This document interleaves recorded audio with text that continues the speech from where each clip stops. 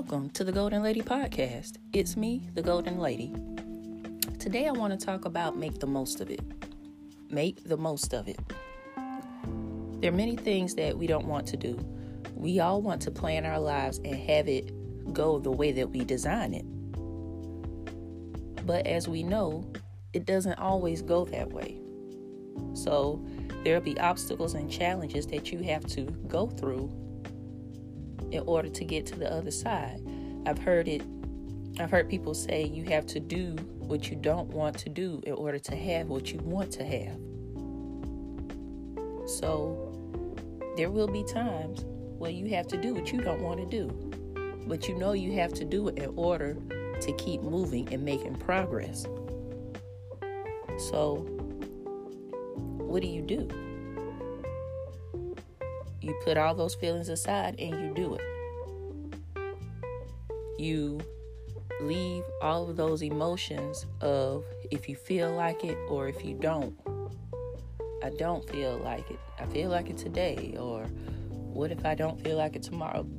Forget all of that. Move forth and do it, because you never know what that opportunity may hold. It may be an opportunity, even if you don't want to do it. And that's the thing. We get stuck in what we don't want to do, or I can do whatever I want to do. Well, not all the time.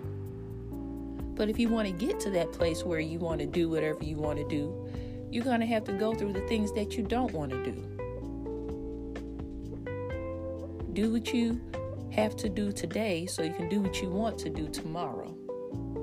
Do what you have to do today so you can do what you want to do tomorrow. And I don't mean that literally. I mean it figuratively. Like, if you don't want to do something today, then literally tomorrow you can do what you want to do. I'm talking about life in general. I'm talking about long term.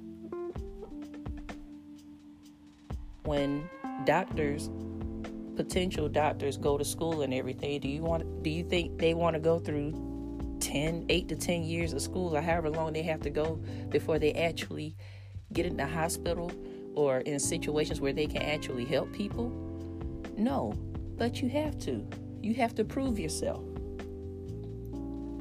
If that's what your goal is, you want to be a doctor, well, you have to do the school. You have to do the residency. You have to do the things that are required in order for you to get there. And it's fine. You don't have to do it. But know that you won't get to that goal. There are unfortunate things that happen that we have to go through. And some of them cause a lot of emotion. But like I've always said, you can have your emotion, but at some point you kind of have to put it aside and move forward.